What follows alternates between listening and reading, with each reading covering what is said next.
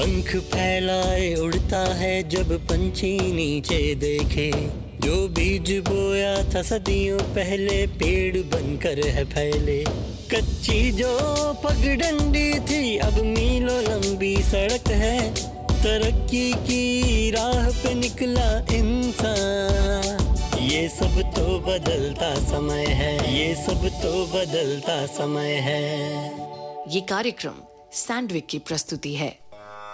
नमस्कार, मैं समय हूं और जाहिर सी बात है हर हफ्ते की तरह इस बार भी कहूंगी, एक महिला की आवाज में समय की बात सुनना बहुत जरूरी है, क्योंकि देश को आगे बढ़ने के लिए समय के साथ महिलाओं का आगे आना भी अनिवार्य है।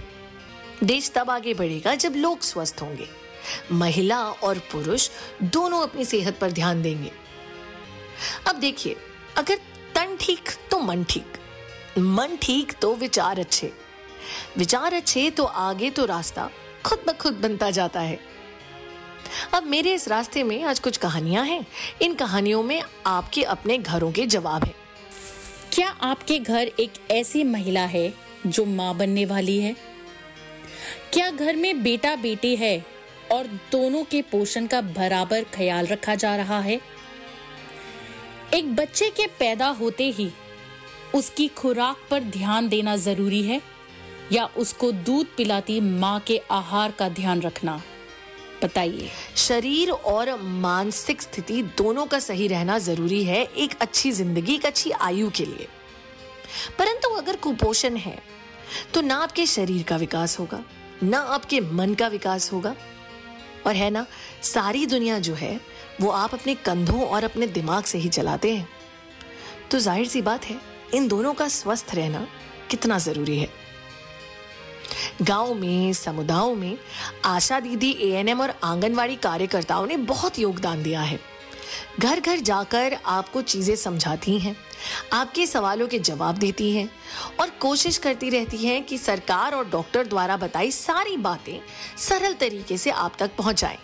कई बार इनकी बताई दवाओं को आप खाते भी नहीं। अब बताओ, सही है ये गलत? आंकड़े देखेंगे तो दिक्कतें होंगी, पर जरूरी है। भारत में 2 में से 1 बच्चा कुपोषण का शिकार है, यानी सही खाना और सही पोषण नहीं मिलता। अब बहुत साधारण तरीके हैं कुपोषण को दूर करने के लिए, पर आइए इनको समझते हैं आशा दीदी सीमा से। कुपोषण ये होती है कि गांव में जाते हैं भाई, कुछ महिलाओं को खाने को सही नहीं मिलता है, काम में लगी रहती हैं बेचारी। तो हम जब हमारा शरीर है तो सब कुछ सही है, शरीर ही नहीं है तो कुछ भी नहीं है हमारे लिए। कुपोषण यह वजह से पाया जाता है कि उनको एक तो संतुलित भोजन नहीं मिलता है, वो अपनी डाइट पे ध्यान नहीं देती हैं। जैसे कि हरी सब्जियां हैं, पत्तेदार हैं, दालें हैं और दूध दही है, अंडा, मांस, मछली, ये अपने भोजन में लेनी चाहिए या खानी चाहिए, मतलब टाइम पे खाना चाहिए। हाँ, एक तो जल्दी मतलब मान लो 15 साल की लड़की की शादी कर देते हैं तो उसमें भी ना तो उसके पूरा शरीर विकसित होता है, बच्चे पैदा करने के लिए उसको तुरंत बच्चा पैदा हो जाता है। 15 साल की शादी होती है, 1 साल बाद बच्चा पैदा हो जाता है, तो उसमें खून की कमी आ जाती है, उसको कुछ चीज़ की नॉलेज भी नहीं रहती है, बच्चे पे बच्चा पैदा करती हैं तो उसी हिसाब से उनमें खून की कमी आ जाती है। हर साल बच्चा पैदा करेंगी तो कम से कम एक औरत को 3 साल का गैप रखना चाहिए बच्चों में, क्योंकि अगर वो 3 साल का रखेगी उसके पूरे शरीर में सब चीज़ की पूर्ति हो जाएगी और जो बच्चा है उसके लिए भी अच्छा होगा। दूसरा बच्चा जब करना चाहिए पहले 3 साल का हो जाए। कुपोषण को कम करने के लिए हम जाते हैं फील्ड में, तो हम लेडीज़ों को यही बताते हैं कि उनको आयरन की गोली खानी चाहिए, ताकत की वो सिर्फ देते हैं कि उसमें उनको ताकत बनी रहे, और यही सलाह देते हैं। और आंगनवाड़ी केंद्र से भी उनको अच्छा पोषण वाला खाना दिया जाता है। देखो कितने प्यार से समझाती हैं आपको। हरी सब्जियों में आयरन है, दवाई टाइम पे लेनी है, पर हम ना आदतों से मजबूर हो जाते हैं। अब अगर आपके घर में एक महिला माँ बनने वाली है, वो हर रोज अपना काम वैसे ही करती है जैसे वो करती आ रही है, शायद उस पल तक जब तक उसकी बिल्कुल बस नहीं हो जाती या फिर जब तक बच्चा पैदा नहीं हो जाता, वो काम करती जाती है। पर आपके वो 2 शब्द उसके लिए दवा बन सकते हैं। जैसे याद है रिंकी मेरी एक हमेशा फेवरेट लड़की रही है। रिंकी के पापा घर आते ही रिंकी के माँ से क्या पूछते हैं? अब रिंकी के भाई या बहन आने का टाइम होने वाला है। अरे क्या हुआ, तबीयत ठीक है तेरी? आंखें भी पीली लग रही हैं। और अब तो ये भारी बर्तन उठाना बंद कर, कल ही डॉक्टर दीदी को दिखा के आते हैं। 5वां महीना चल रहा है, अब आराम कर, और अनार रख के गया था वो भी खा ले। देखा, महिलाओं को मशीन बनाकर बच्चे पैदा ही कराना है या उन महिलाओं को 9 महीने प्यार देकर एक अच्छे स्वस्थ बच्चे की मां बनाना है, ये आपके हाथ में है। आइए मिलते हैं मेमवती से। ये अभी अभी मां बनी है, और अगर आपके घर में भी एक बच्चा आने वाला है या एक महिला अभी गर्भवती है, तो शायद मेमवती जी की कई सारी बातों में आपकी जिंदगी के लिए कुछ अच्छी जरूरी बातें निकल कर आएंगी। जैसे हमने जानना चाहा मेमवती जी से कितना जरूरी है परिवार का योगदान, साथ में खड़ा होना, साथ में प्यार देना, दवा के साथ दुआएं देना। इस दौरान मेरे सास ससुर जेठ मेरे पति ने भी मेरा बहुत ख्याल रखा। उन्होंने मेरे को मेरे खान पान में भी काफी ध्यान दिया और मेरे से ना हुए इतना काम कराते थे, नहीं वजन उठवाते थे, और जो मेरे परेशानी होती थी तो हर महीने चेकअप कराते थे वे। अच्छा, खाना पीना डॉक्टर तो सही है, पर टीकाकरण कितना जरूरी है? कुछ महिलाएं ऐसी हैं जो टीकाकरण नहीं करवाती हैं और बोलती हैं कि हमारा तो मतलब माउंटेन एरिया में बोलती हैं कि अल्लाह पे ही विश्वास है, पहले भी कौन टीके लगवाते थे।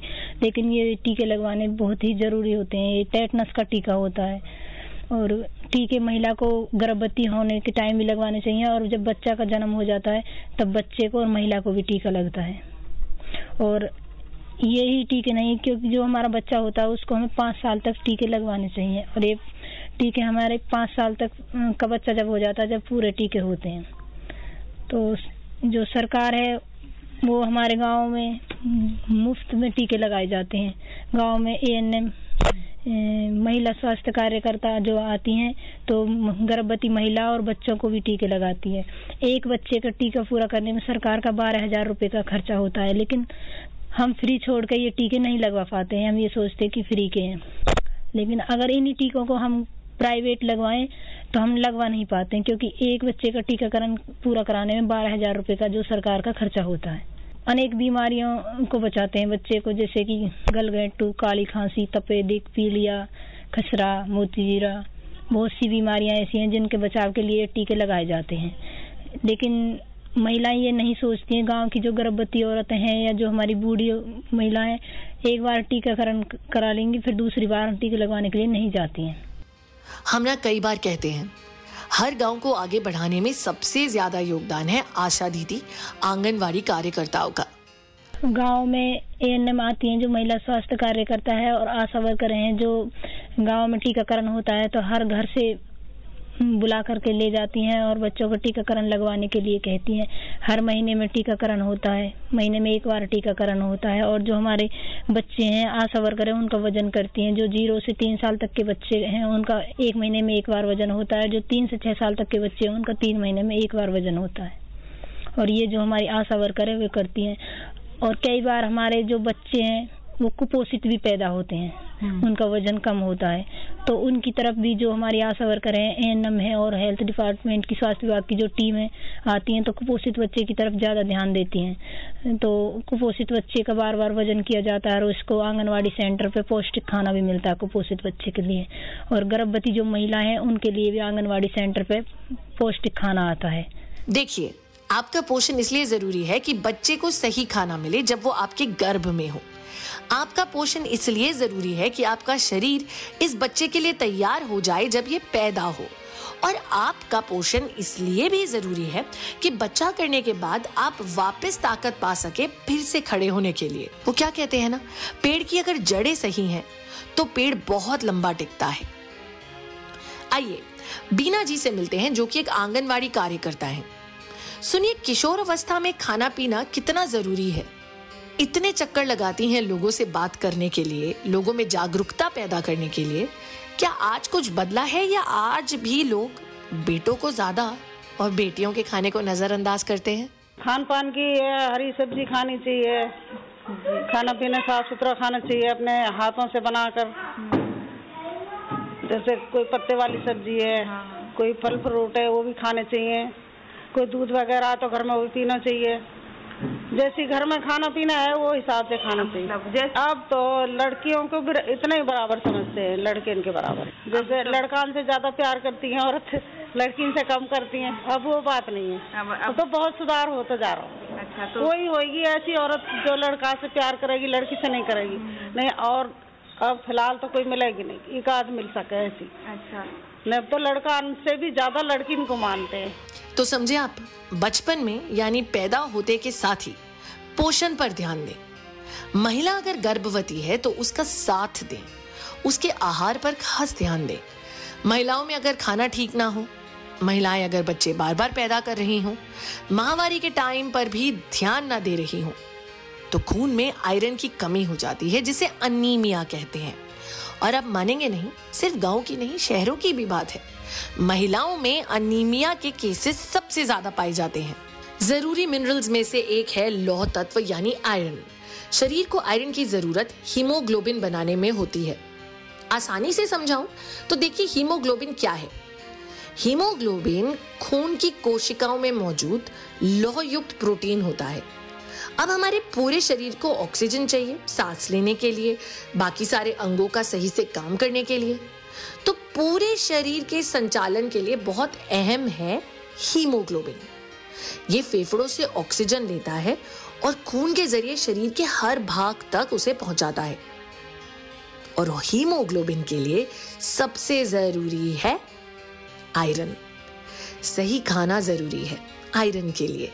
सही तरह से सांस लेना अगर जरूरी है आपके शरीर के लिए, तो सही तरह से सांस के लिए जरूरी फिर से है आयरन।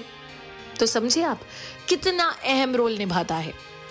अब अगर आयरन कम हो तो थकान ज्यादा होगी। महिला अगर गर्भ से है तो टांगों में दर्द होगा, चक्कर आएगा, सर दर्द होना, चक्कर आना, हल्कापन लगना, कमजोर नाखून, पीली त्वचा, भूख में कमी, जीभ में सूजन, थकान और कमजोरी, बार बार ऐसा लगना जैसे नींद आ रही है पर नींद नहीं आना। ये कुछ ऐसे लक्षण हैं जो बताते हैं कि शायद आपके खून में आयरन कम हो रहा है। ऐसा नहीं है कि सिर्फ महिलाओं को ही आयरन की कमी होती है। 15 से 19 साल की 56% लड़कियां और 30% लड़के इस कमी से जूझ रहे हैं। तो फिर कैसे करें अनीमिया से लड़ाई? आइए हमारी दोस्त से सुनते हैं। तो आइए जानिए कौन सी सब्जियां खाकर आयरन की कमी को हम दूर कर सकते हैं। कोशिश करें कि आप अपने आहार में हरी पत्तेदार सब्जियों को शामिल करें। और हाँ, अनाज में बहुत फाइबर होता है, तो अपने आहार में ज़्यादा अनाज खाएं। फलों को जगह दें। ड्राई फ्रूट्स बिल्कुल ना खाएं। जो फल आयरन की कमी में मदद करते हैं वो हैं खजूर, तरबूज, अनार, किशमिश और ब्लैकबेरी। तो समझे आप, ये तो संदेश सबके लिए है। आज इस कार्यक्रम के बाद ना घर में एक नई कोशिश कीजिएगा। एक दूसरे से पूछिएगा जरूर कि क्या खाना है, क्या बनाना है। फिर निष्कर्ष पर आकर खाना बनाइएगा, रंग ढूंढिएगा। बस आज इसी दुआ के साथ कि हम सब एक सेहतमंद जिंदगी जिएं, सही खाएं, सही सोचें। अब लूंगी आपसे इजाजत, छोड़ के जाऊंगी हर बार की तरह एक गीत के साथ आपके मनोरंजन के लिए। गीत में छुपा एक संदेश है, वो मुझे लगता है आप समझ ही जाएंगे। और अगले हफ्ते फिर से होगी मुलाकात। सुनते रहिए, स्वस्थ रहिए। मैं समय हूं और समय का पहिया आगे अवश्य बढ़ेगा। नमस्कार। इसके बिना जिंदगी है अधूरी, नारे घर के है धूरी, इसके बिना जिंदगी है अधूरी, इसके बिना जिंदगी है अधूरी, इसके बिना जिंदगी है अधूरी, नारे घर के है धूरी, इसके बिना जिंदगी है अधूरी, नारे घर के है धूरी, इसके बिना जिंदगी है।